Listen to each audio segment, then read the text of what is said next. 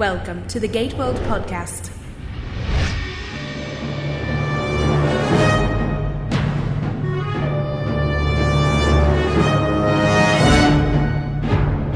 Welcome back, everybody. It's episode number 32 of the GateWorld podcast. I'm Darren. I'm David. And this is a show where two sci-fi nerds talk about the Sci-Fi Channel's long-running franchise. What's it called again? Stargate. You're not going to win any podcast awards for that one. It was episode 29, 3 shows ago, where we went back to the beginning and talked about Stargate the movie. And today, it's the next step forward in our SG-1 /Stargate history lesson. We're talking about the first season of Stargate SG-1. Definitely some hits and misses in the first season, but first we've got a preview of our upcoming interview with Rachel Luttrell, who plays Kayla on Stargate Atlantis.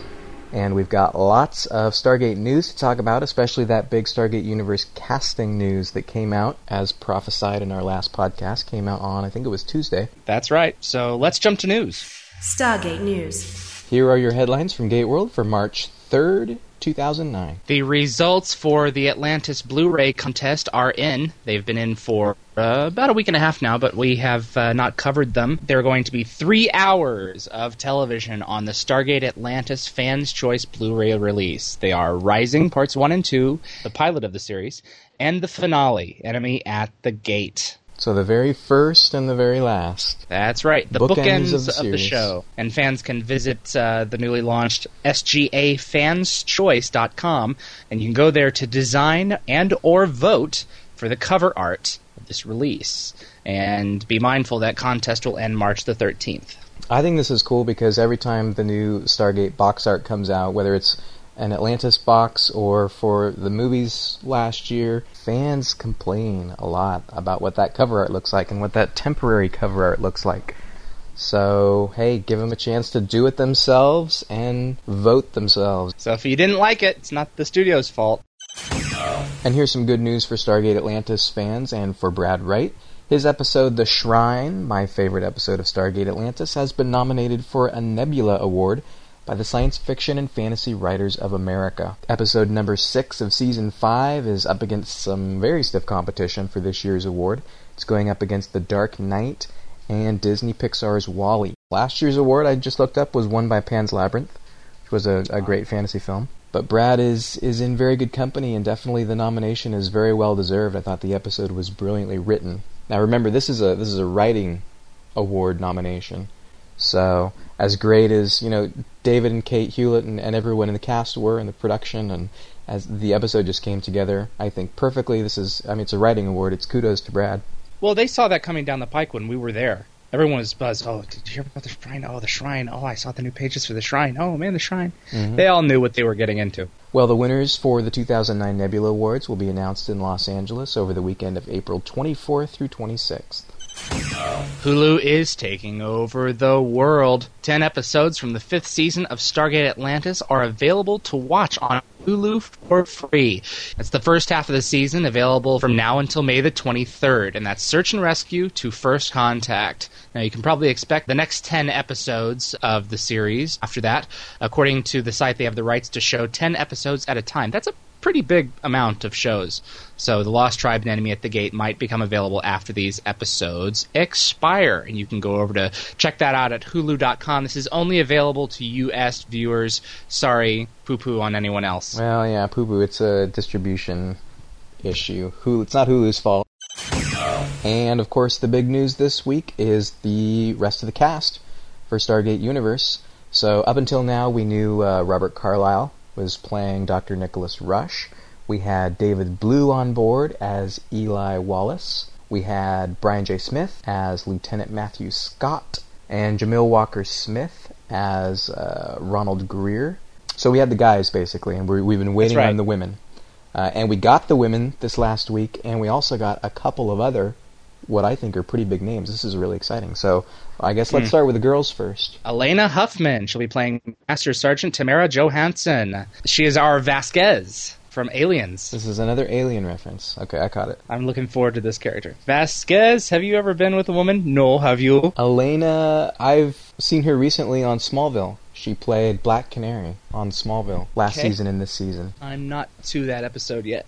Somebody commented when they saw the picture of Elena on our website that she looks like a young Amanda Tapping. In this photo, at least, she's got the short blonde hair and just very striking features, and I think she looks terrific, and I'm excited to see her character. This is the character Tamara Johansson we originally reported as Tamara John, and I don't know if it was another name change or if the name was just ended up cropped at some point in the casting process and we got the wrong name, but it's Johansson. And she's also gone from being a captain to being a master sergeant. And then one of my favorites, Christopher McDonald, Senator Armstrong.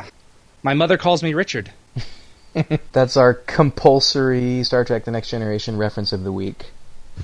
Christopher McDonald played Richard Castillo in Season 3's Yesterday's Enterprise, one of the greatest of all times. Right. You also may recognize him as Shooter McGavin from Happy Gilmore, one of my favorite comedies of all time.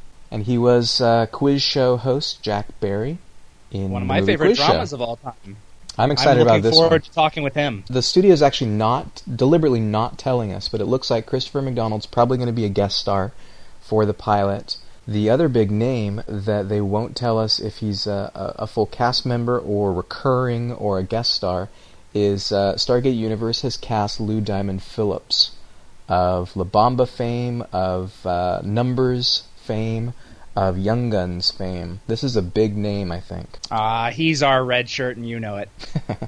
Lou Diamond Phillips is playing Colonel Telford, and his character is described as a lifelong military man and the chosen leader of the ill-fated expedition. He's going to get left behind on some galaxy or something. He's a big enough name that he's screaming guest star to me, a little bit like Robert Patrick in the series premiere of Atlantis. But hey, we got him, you know? I mean, they're bringing out the big guns for the pilot, and they should. He's awesome, yeah. I think it's a huge name, and I am really excited to see him on the show, even if it's just for the premiere, and even if they really do kill him off like they did with Colonel Sumner. And let's not forget Ming Na. She'll be playing Camille Ray, the IOA representative stationed with the personnel on the Destiny, I believe. Is that right?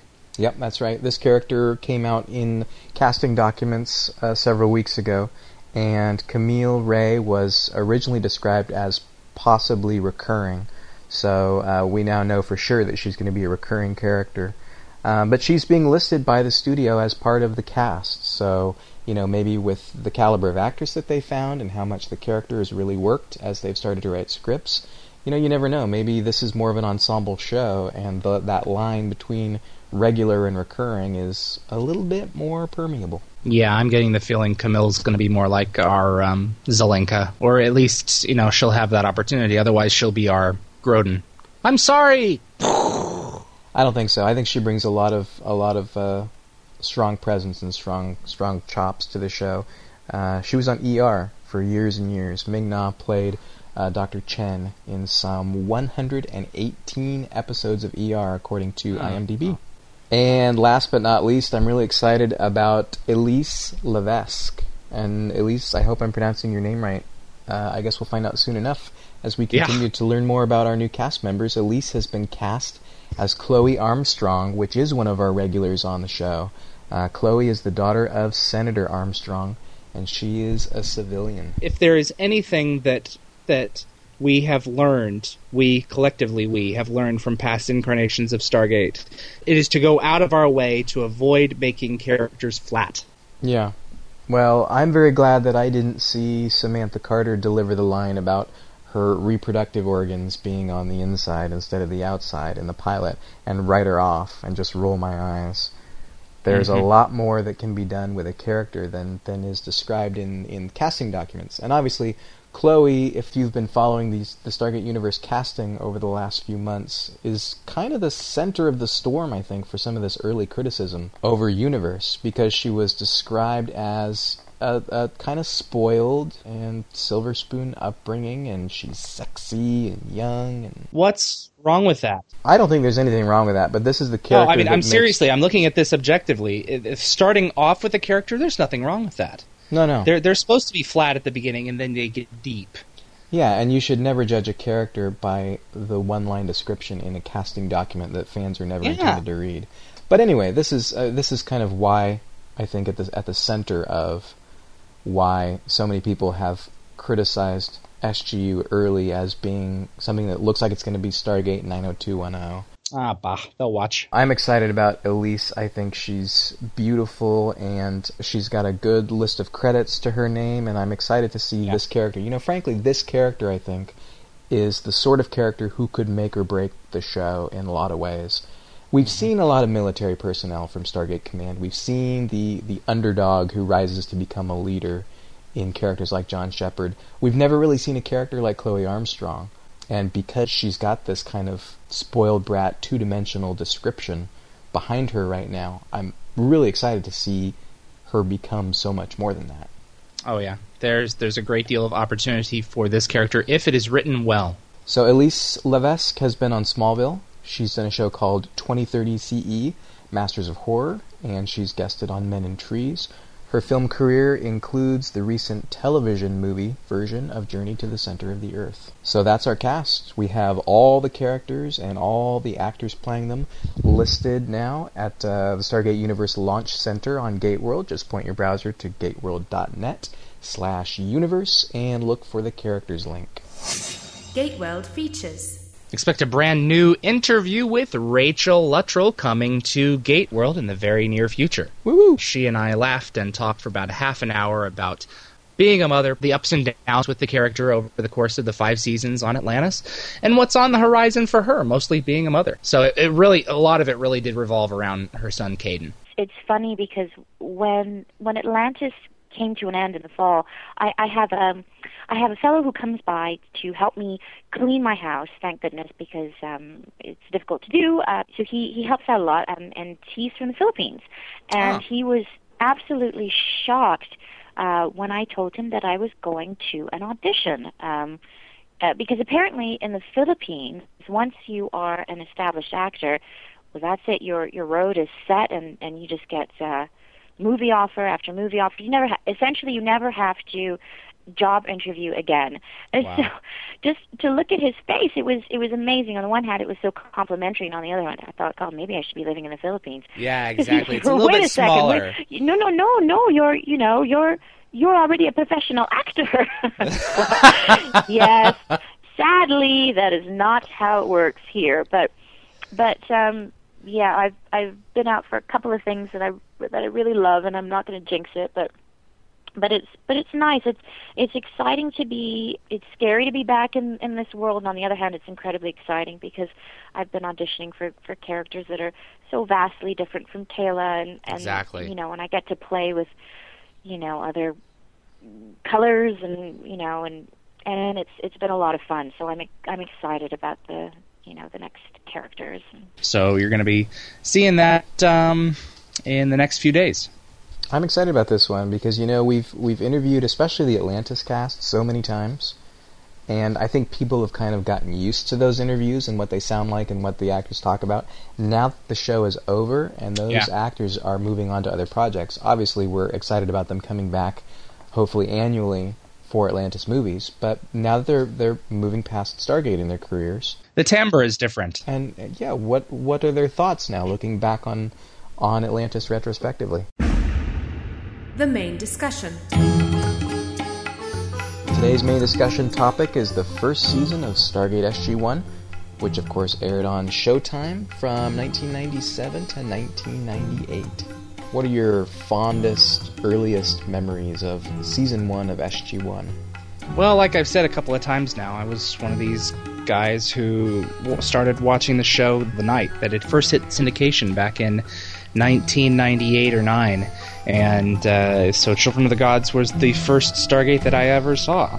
And it was interesting enough that I came back the next day and finished the episode after I had fallen asleep and said, it's not ending, so I had to hit record and tape it. And you expected it to be Poltergeist? I expected it to be Well, obviously when Stargate SG-1 came up on the screen, I knew it wasn't Poltergeist, but originally that's what I was expecting.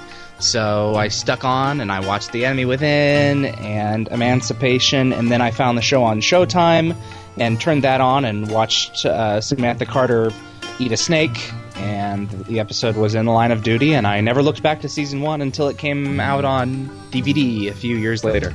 I remember when it came out on DVD, I remember standing in Costco in the Chicago area debating whether or not to spend the money to buy this, because the TV on DVD phenomenon had not hit yet. MGM was a little bit behind the curve. I don't remember. I think the show was maybe in early season 4 when it first came out, when season 1 first came out.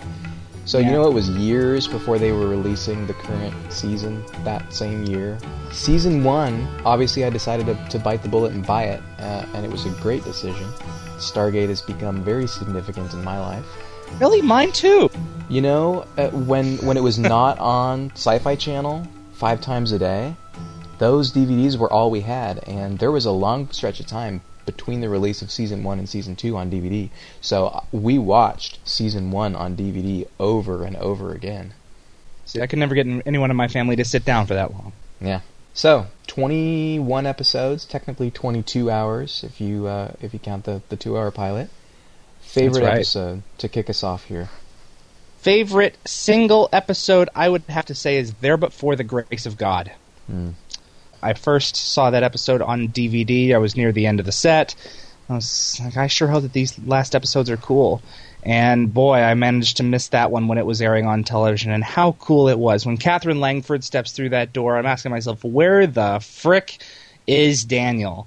And it was just a good hour of what-if television. Great alternate universe episode that really we didn't even go much out of the base. There's a little trip to another planet at the beginning of the episode and at the end. But for the most part, we're spending the entire episode in standing sets. There's no exterior stuff in it, and it really let them go all out in terms of what they could afford with the pyrotechnics and the visual effects, and it was just great. It was a great doomsday episode. Basically, scientists have theorized that there are an infinite number of dimensions, each containing a different possible version of reality. Well, it sounds like I theoretically, possibly, actually found one. There But For the Grace of God is, in a lot of ways, what SG-1 is all about to me. This is also my favorite episode of Season 1. And it kicks off this awesome story arc. It was the first story arc that the show did that ran for 4 episodes. It ran through with a recap in politics, which was unfortunately a clip show in Season 1, but still an interesting show. It was a good show, despite the fact that it was a clip show. Yeah, with Senator Kinsey sitting around the table, and Daniel is really pressing on the fact that he is convinced that the Goa'uld are on their way to Earth right now, and he's got this address that he wants permission to be able to go to. And then on into the season finale within the Serpent's Grasp, where they actually decide to defy orders, and SG-1 goes through the gate to that address and finds that, yes, there is a Goa'uld mothership headed to Earth. And then on into the conclusion in the Season 2 premiere. So There But For the Grace of God kicks off this arc in such a fantastic way. I agree. Another favorite, obviously, Torment of Tantalus. I could have said that one, but that one seems to be the obvious one to me, because a lot of people really, that's really their favorite, and that's definitely a second place contender for me. It's just a great show. But episodes like Cold Lazarus, that really stands out in my mind because I was a big fan of the movie, and Singularity, a great episode for Sam, and Solitudes. The Torment of Tantalus is definitely a close second for me, and I'm looking at GateWorld's episode guide right now. And these 4-star ratings are my personal view of the episodes, and those two are some of the rare 4-star ratings. Torment of Tantalus was, I think it was SG-1's first truly great episode. And so whenever you start a new series, you wonder how long is the show going to take to find its footing. When is that first episode going to hit? That's really good, that is really compelling, and just sort of starts to tie all the pieces together and open up a new universe that with Torment of Tantalus that we just kicked off something that is very significant. Well, it dips into the potential of what the show could be. They recognized pretty early on the potential for what the show could be. There was a series of civilizations that were out there before us that may be related to us, and what can we learn from them, and what is their legacy, and where do they go? And that is what spooled out right up until the end of the series. I believe this room is some sort of meeting place where 4 alien races, denoted by the symbols and distinctive writing on the walls, would gather, possibly to share knowledge or discuss relations like a United Nations of the Stars. Catherine agrees. You're right. I would have. Yeah, with the 4 races and Earth's role in the universe. The planet that we find in Torment of Tantalus is the ancient, falling apart leftover legacy. But it also has that really great touchstone with existing Stargate history. It goes back to Catherine and the gate being experimented on in the 1940s after it had been brought over to the United States.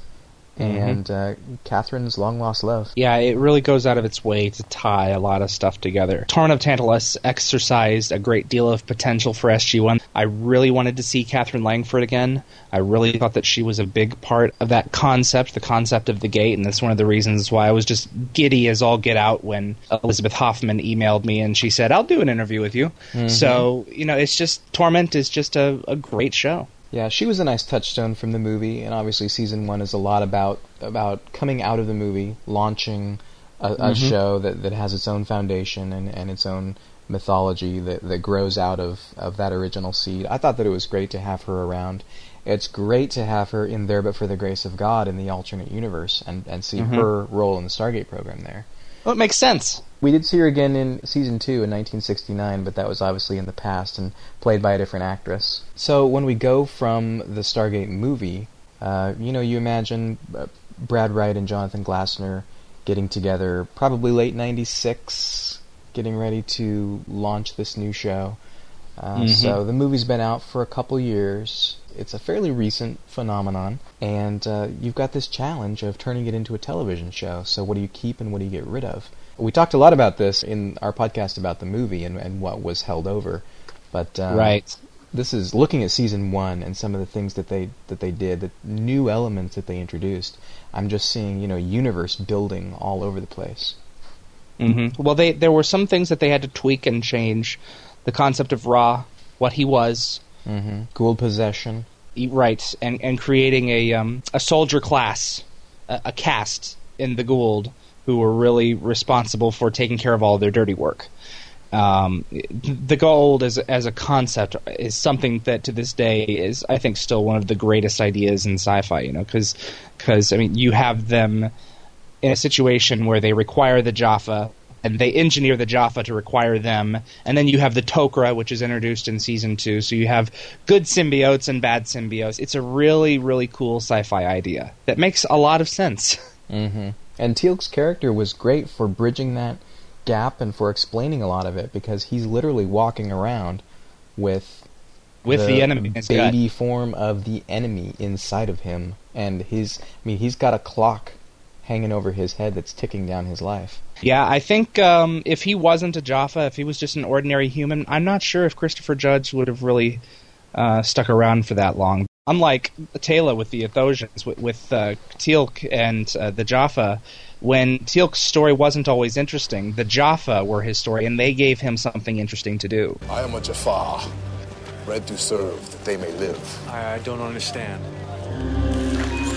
What the hell is that? It is an infant Goa'uld, the larval form of the gods. I have carried one since I was a child, as all Jaffa carry one. Get it out of there. In exchange for carrying the infant Goa'uld until maturity, the Jaffa receives perfect health and long life. If I were to remove it, I would eventually die. Now, if I were you, I'd take my chances. I personally always loved Teal'c's stalwart, quiet presence. He was the foundation of the team as far as I was concerned, because he was always in the back. He was always the stability. He had a great story in the pilot episode, Children of the Gods. He was the traitor. There was some question in my mind, was he a double agent? Originally, was he a double agent? Who was he? What's he doing with this team? What's his backstory? And that gradually unspools as we see episodes like Bloodlines and later on with Threshold in Season 5. But, yeah. In later years, Teal'c, I think, rightly is noted as being kind of a wallpaper character, but I think he's used pretty well in Season 1. He's got a really nice introduction, and then he's the team muscle. Think about scenes like the very end of The Enemy Within, where he has the sparring match with the Goulded Kowalski in front of the Stargate. He's used for intel. I just watched the Nox for this podcast, and it's Teal'c who knows about the Fennery, who takes the team to the Nox homeworld, so he's got intel going for him. There's just a lot of dimensions to this guy. He's the straight man for O'Neill's comedy. I mean, these great Teal'c lines that we remember, like, what is an Oprah? And I am not Lucy. These are season 1. This is when Earth culture was just utterly foreign to Teal'c. He's very, very alien in this episode. He's very, very gold, and in terms of his makeup, he was definitely an alien. And he's a character that, as the show progressed and as he lost his symbiote, he basically became human and had to start sleeping. And his arc over the course of the series, deliberately or not, was a very interesting one. Now, Jack O'Neill is held over from the movie, and obviously Richard E. Anderson reinvents this character and makes him his own. Daniel Jackson is held over from the movie, and Michael Shanks does a fantastic job of channeling James Spader at the beginning. It was spooky. I had to ask myself, is that the same guy? I really didn't know. Over the course of the years, he makes the character his own, and it seems like, I don't know, it seems like he's still pretty James Spader-esque, pretty early Daniel through Season 1 and most of Season 2. It seems like it's really about the start of Season 3, at least to me, that maybe it's the haircut that makes him feel more like a Shanks Daniel. But what about Sam Carter? This is the other new character that Brad and Jonathan created. Sam, to me, was originally, and like Brad Wright kind of put it, was originally a superwoman. She kind of could do everything. And just because my reproductive organs are on the inside instead of the outside, doesn't mean I can't handle whatever you can handle. Oh, this has nothing to do with you being a woman. I like women. I've just got a little problem with scientists. Oh, Colonel, I logged over 100 hours in enemy airspace during the Gulf War. Is that tough enough for you? Or are we going to have to arm wrestle? So at the beginning, she was one of those that was really, really hard for me to believe in. I kind of had to suspend my disbelief. Even though she's creme de la creme, she's on this team, she would have to be all that. Aside from the fact that Daniel knows 23 different languages by the end of Season 2, so he's kind of like a Superman in that extent. It really took me a long time to get to appreciate Sam. And at the very beginning, there was, like with what Amanda was saying, there wasn't much else to Sam other than her brains and her femininity. As soon as they started writing her like writing one of the guys, that character started becoming much more interesting. I think Sam comes into her own a lot more in Season 2, especially after we meet her father. But in Season 1, looking at this list of episodes, Sam is pretty flat. She's pretty two-dimensional in her introduction in Children of the Gods, although I love her scientific astrophysicist awe over the Stargate, the first time she sees the event horizon. I think that's great for her character. She's been working on the Stargate program, trying to make it a reality for years, for a couple of years, before Daniel Jackson comes along and cracks the code to open the thing. So think about Sam as somebody who has been working for this much longer than Jack O'Neill or Daniel Jackson, and then missed out on that first mission. The sense of wonder that Sam delivers in the first couple episodes is certainly well placed. Yeah, but she doesn't really get a lot of attention. She's kind of a supporting player, a team player for a lot of the season, and then you get to Enigma in the back half of the season, and she gets to be a woman and have a bit of a romantic spark with Nareem. I love the Tolan. I love Nareem. That was a great thread, and those were a series of characters that I wish we saw more of later on, but I'm glad they brought them back. This was a good episode to start to flesh out Sam's character a little bit more, and then it was followed immediately by Solitudes, which I think is also one of Season 1's best, where Sam and Jack find themselves trapped on what they believe is an ice planet with a non-functioning Stargate. And it turns out to be Earth. They're in Antarctica. That's why they can't get the gate to work, because you're dialing your own phone number. I watched it last night, and I remember this being one of my favorite episodes of Season 1. Right up there with There But For the Grace of God and Torment of Tantalus. But I was surprised at how much I loved it, having watched it for the 20th time, having not seen it for a couple of years. This episode is really character-driven, and it's really touching. That one really hit it on all cylinders. It's a quintessential example of Brad Wright putting two people in a room together and letting them talk. When I look at episodes like Solitudes, this is the sort of thing that I'm hoping for when I'm looking forward to Stargate Universe being a character-driven show. Because, just like you said, Brad Wright puts two characters in a room in a crisis and let's see what happens. Just watching some Season 1 episodes in preparation for this podcast reminded me how much the show used to be about the characters. And in later years, it seemed like we got to know the characters, and so we felt like we didn't have to explore their history or their character or personality anymore, because we knew who they were. So in later seasons of SG-1, it became much more plot-driven, I think. Yeah, the search for this piece of technology, the search for that different piece of technology. Yeah, that's not what Solitudes is, and that's not, I think, what a lot of Season 1 is. It's another real good Stargate episode. Why won't the Stargate work? Stargate and characters, hey, you know, as far as I'm concerned, it doesn't get much better than that. And the other reason I love Solitudes for Sam's character is because this is really the first time we see her utterly helpless. She is the smartest woman on the face of the planet, and she cannot figure this out. She cannot save herself and her CO. You spent 7 years on MacGyver and you can't figure this one out? We got belt buckles and shoelaces and a piece of gum. Build a nuclear reactor, for crying out loud. You used to be MacGyver, McGadget, McGimmick. Now you're Mr. McUseless. Dear God. Stuck on a glacier with MacGyver! So back to universe building, we also introduce a lot of elements, a lot of technology, a lot of species in Season 1 that become fundamental to the Stargate universe. So we get the Nox for the first time. Oh, I love the Nox. We get the Tolan for the first time. We also get the Asgard, although we don't actually see them until next season. We get the first hint of who they are in Thor's hammer. The Nox is one race that I really wish we would have seen more of. They'll come back a couple times, but... Yeah, pacifists, it really made it difficult for them to find ways to integrate them in stories. So I can't blame them for that, but man, I would have loved to see more of Laia and Antaeus and Ophir and some of the others. Yeah, they were so interesting, and once we learned a little bit of spoiler alert, if you've only watched Season 1 of SG-1, we learn in Season 2 that the Nox were one of the 4 great races that were part of this alliance that we found out about in Torment of Tantalus. Once we found out that the Nox were so significant in Stargate mythology, it was really a shame that we only saw them one more time. And it didn't have much to do with who they were as in terms of their history, as to like who they were in terms of their fairness. So we also meet lots of other Goa'uld baddies in this. We meet Hathor in Season 1 for the first time. We get to see Chlorel, who's now taken over Skara. Chlorine. I can't stand the name. Yeah. We don't see her, but we get hints of Nirti in Singularity. Let's talk about Singularity. The introduction of Cassandra, one of my more favorite ongoing story arcs. Singularity is definitely another one to talk about in the context of Sam's development, because as we'll see in our listener mail here, this is a very important episode for Sam as not a military officer, not a genius, not a Stargate expert, but as a woman and as a human being, she develops a terrific maternal relationship with Cassandra, this young girl who's the sole survivor of this planet the population has been wiped out by Nirti.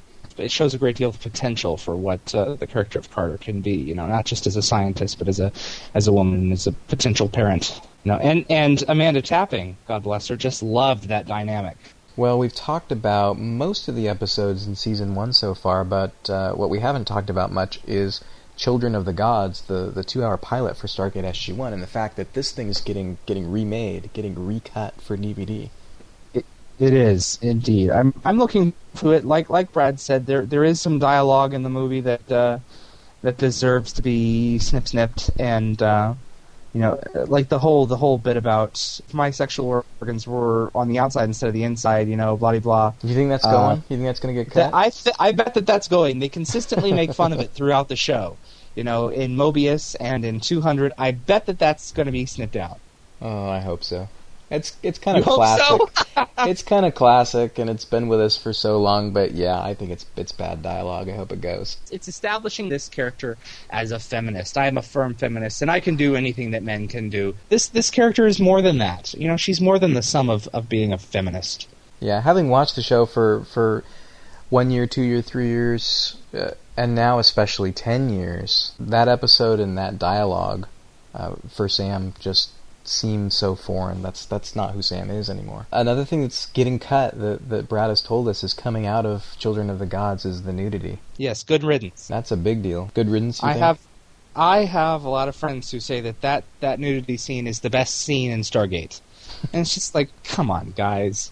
It's not Stargate. You look at the rest of the show, that's not what the show is about. I just didn't think it was appropriate. Showtime says, well, you want the show on this network, then you got to put in some nudity for it. That's very lowbrow. Well, yeah, it was 1997, and it was Showtime, which is a paid cable network, and Showtime is running shows, 10 p.m. and later, like Red Shoe Diaries with Fox Mulder, and that was kind of their modus operandi, and I think they wanted to have a serious science fiction drama that...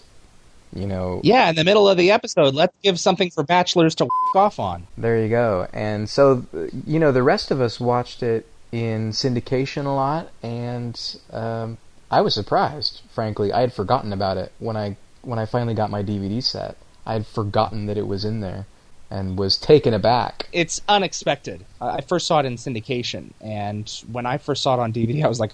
whoa, and I immediately looked to my door to see if my mother was anywhere nearby. I didn't know. I had no clue. Mm-hmm. So, boy, oh boy. From the network's point of view, I can certainly see what they were going for, the sort of show that they were hoping to make Stargate, but I'm glad that it didn't go that way, and, looking back on it now, it's not Stargate. And had that remained, and had that kind of been... the concept, a part of the concept of the show, I don't think it could have gone on as long as it has. Mm-hmm. Before we get to our least favorite episode, we've already talked about our most favorite. You suggested that we talk about a middle-of-the-road episode. What's an episode, and Season 1 I think is a great one to do this in, what's an episode that's just kind of typical Stargate? It's not a clunker, it's not 4 stars. What's kind of a really typical episode of Stargate, you think? Typical for Season 1 of SG-1, I'm not sure that there are a ton of them. I think Fire and Water could easily be one of them. I think Hathor could be another one. I know that Brad Wright doesn't care for Hathor. I enjoyed it. But middle of the road, I think maybe more along the lines of Korai, where you have a great moral conundrum that it's really high quality. It has a little bit of cliche in it where Gould suddenly show up and give Teal'c a chance to prove himself.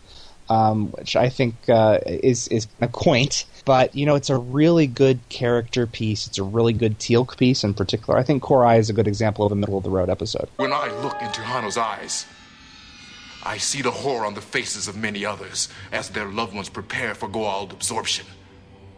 Worse yet is the face of the victims whom I selected. Hano's father is not the first nor the last of those whose lives I've taken, and I have done far worse, O'Neill. I will not run. Well, I'm sorry, Teal'c, but that's unacceptable. It's a good episode. It's not bad, but is it phenomenal? Oh my gosh! No. Looking over this list of Season 1 episodes, and I hope that if people are listening to this podcast in front of their computer, that they've opened up the episode guide to see what we're talking about at a glance. The show is a little bit formula-driven in terms of, okay, it's the team, and they go through the Stargate to explore another planet. So there's a lot of that sort of, we go to a planet and encounter a culture there, a new race or tribe of people, and there's a problem. And we tell them what they're doing wrong, and then we go home. We tell them what they're doing wrong, we get into trouble, we get out of it, and we go home. So there's a lot of that going to other planets thing, which I think the show was originally going to be called Going to Other Planets. No, it wasn't. Middle of the road episode, I think, is something like the Braca Divide, where we go to another planet, we meet a race of people, we get into trouble. In this case, we get a sickness and bring it back to Earth. Daniel turns into a caveman and starts, carrying around obtuse, bloody bone props. I look at some of those snapshots from that episode, it's like, that is stupid. Yeah. But there's a nice little mix of us going out to a planet and finding a problem versus the problem coming to us. In Hathor, the problem came to us when Hathor showed up at the SGC and kind of took over. But these Going to Other Planets episodes, I think, are quintessential Season 1. Brief Candle is quintessential Season 1, where we get to this planet and the people there live for 100 days because the Goa'uld have artificially accelerated their life expectancy using nanites in order to study them. And then Jack gets infected and ages rapidly. Brief Candle is bottom of the barrel in terms of Season 1 for me. Really? Yes, I didn't care for it. I thought it was an interesting concept, the nanites, but It was way too cheesy, as far as I'm something concerned. Against hot, buxom young women seducing Air Force colonels. Oh, it's fine, but it was way too cheesy. It was, pray to the gold Pelops, the gold Pelops. I didn't think it was particularly acted well. Tell me, will you live the rest of your days without making love? Oh, God, I hope not.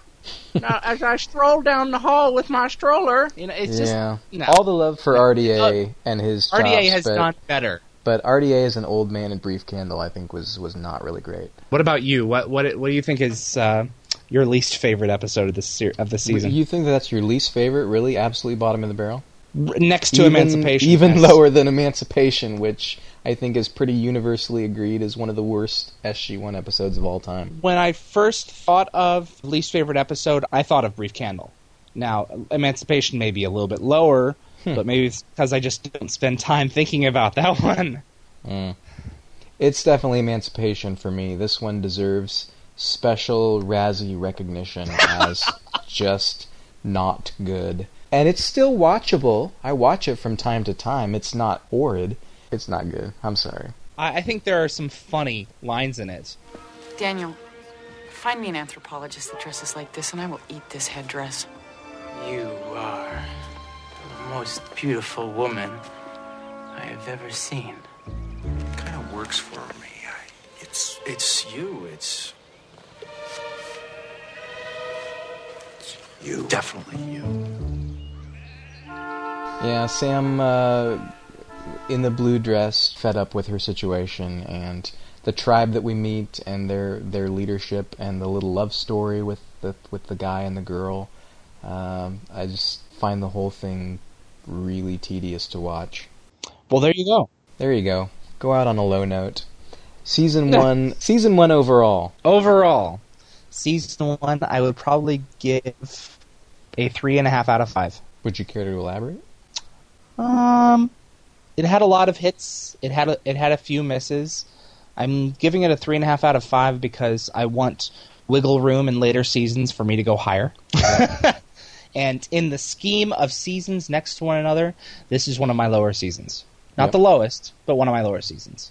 I think that's true. I think Season 7 I would probably put at the bottom. When I started rating episodes and thinking about ranking seasons for GateWorld was when GateWorld launched in Season 3.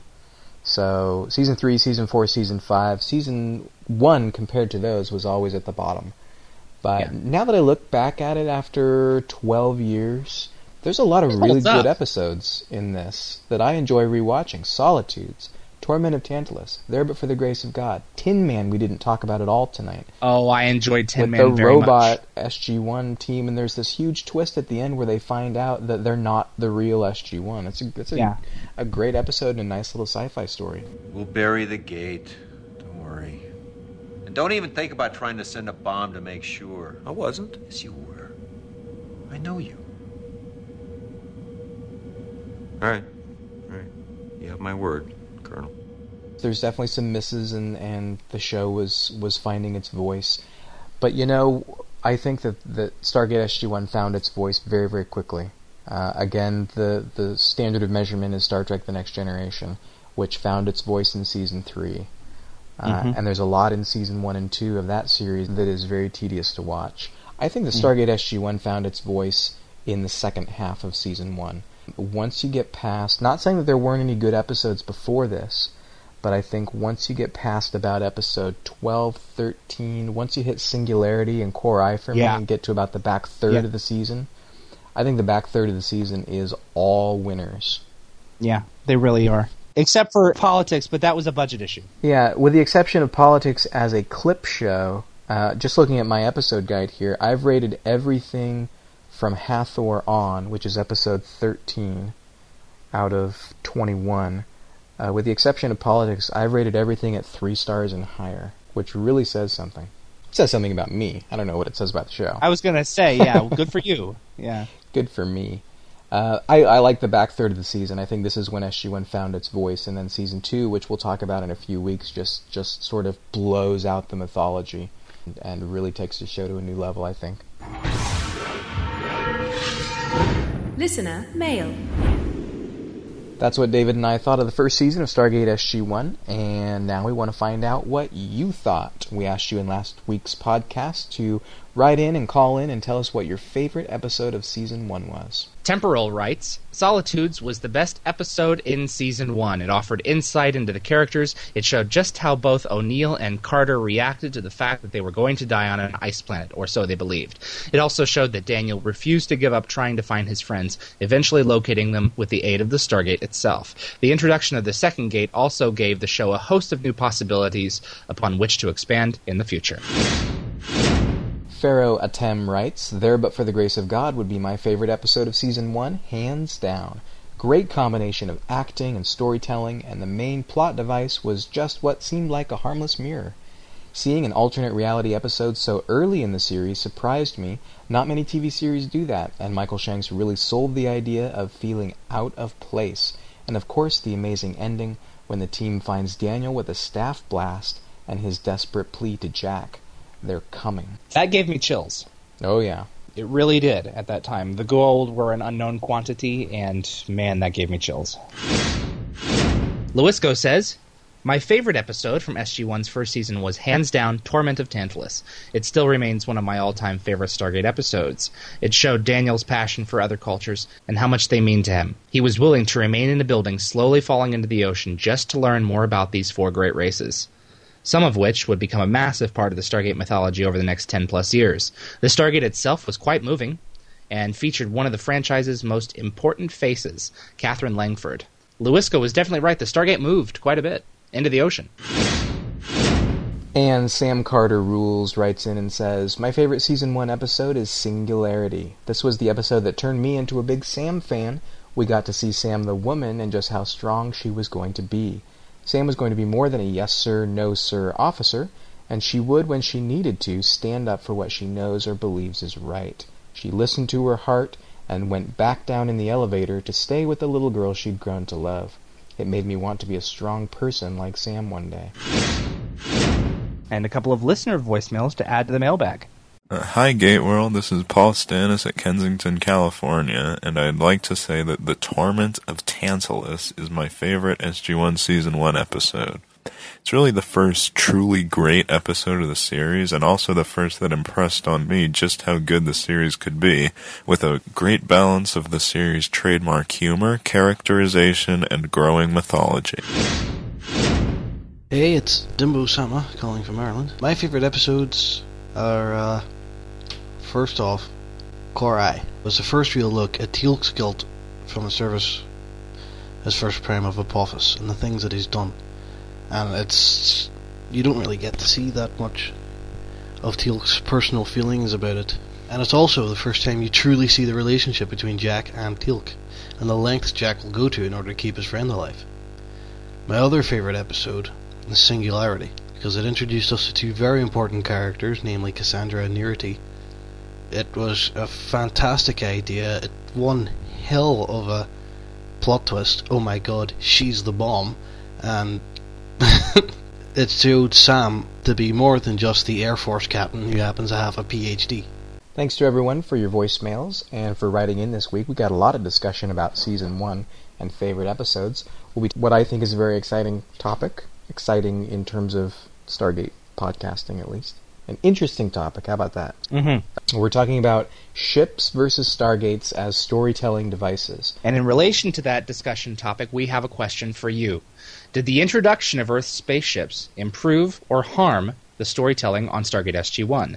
What did the ships add, and what, if anything, do you think they took away from the series? Write in or call in with your answers, and we will add them directly to our discussion next week. Yep, and anybody who's been listening to the podcast knows that David and I definitely have opinions on this. I'm really excited to hear what other people have to contribute to this discussion. Agreed.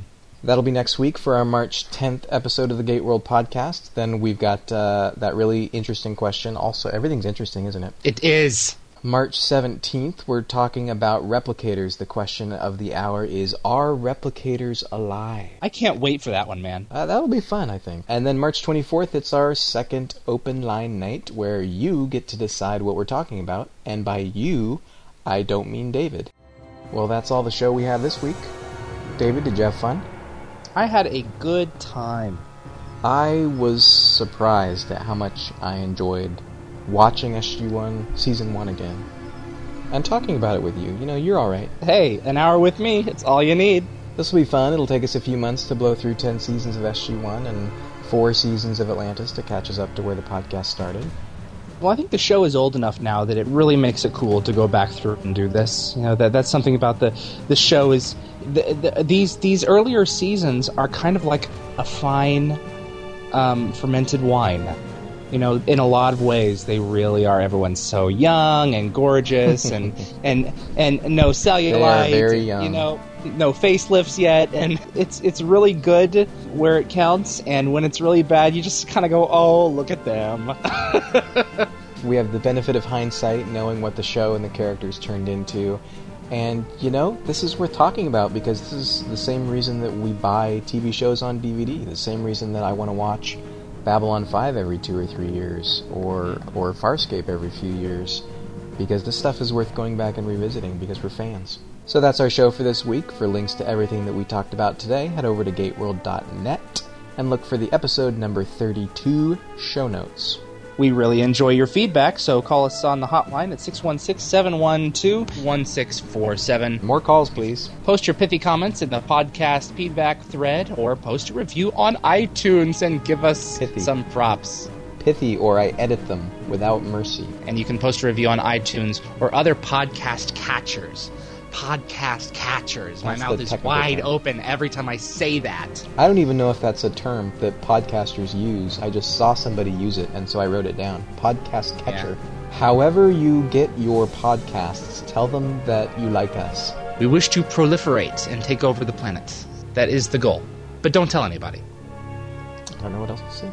This is the part where you say, "This is Darren." This is Darren. We shall plan to see you next week or suffer the consequences of your God. You know you can't actually see them. They don't know that. Well, they do now. I just told them. This is Darren. And this is David. And we'll see you back. Oh, well, because I wrote it in the script. That's why you said it. We'll see you back here next week. Is that right? That's what you read. What? What are you talking about? Oh, yes. Can we please finish? We'll see you back here next week for another brand new installment of the GateWorld podcast. Thank you. Now I can go smoke. Unsubscribe.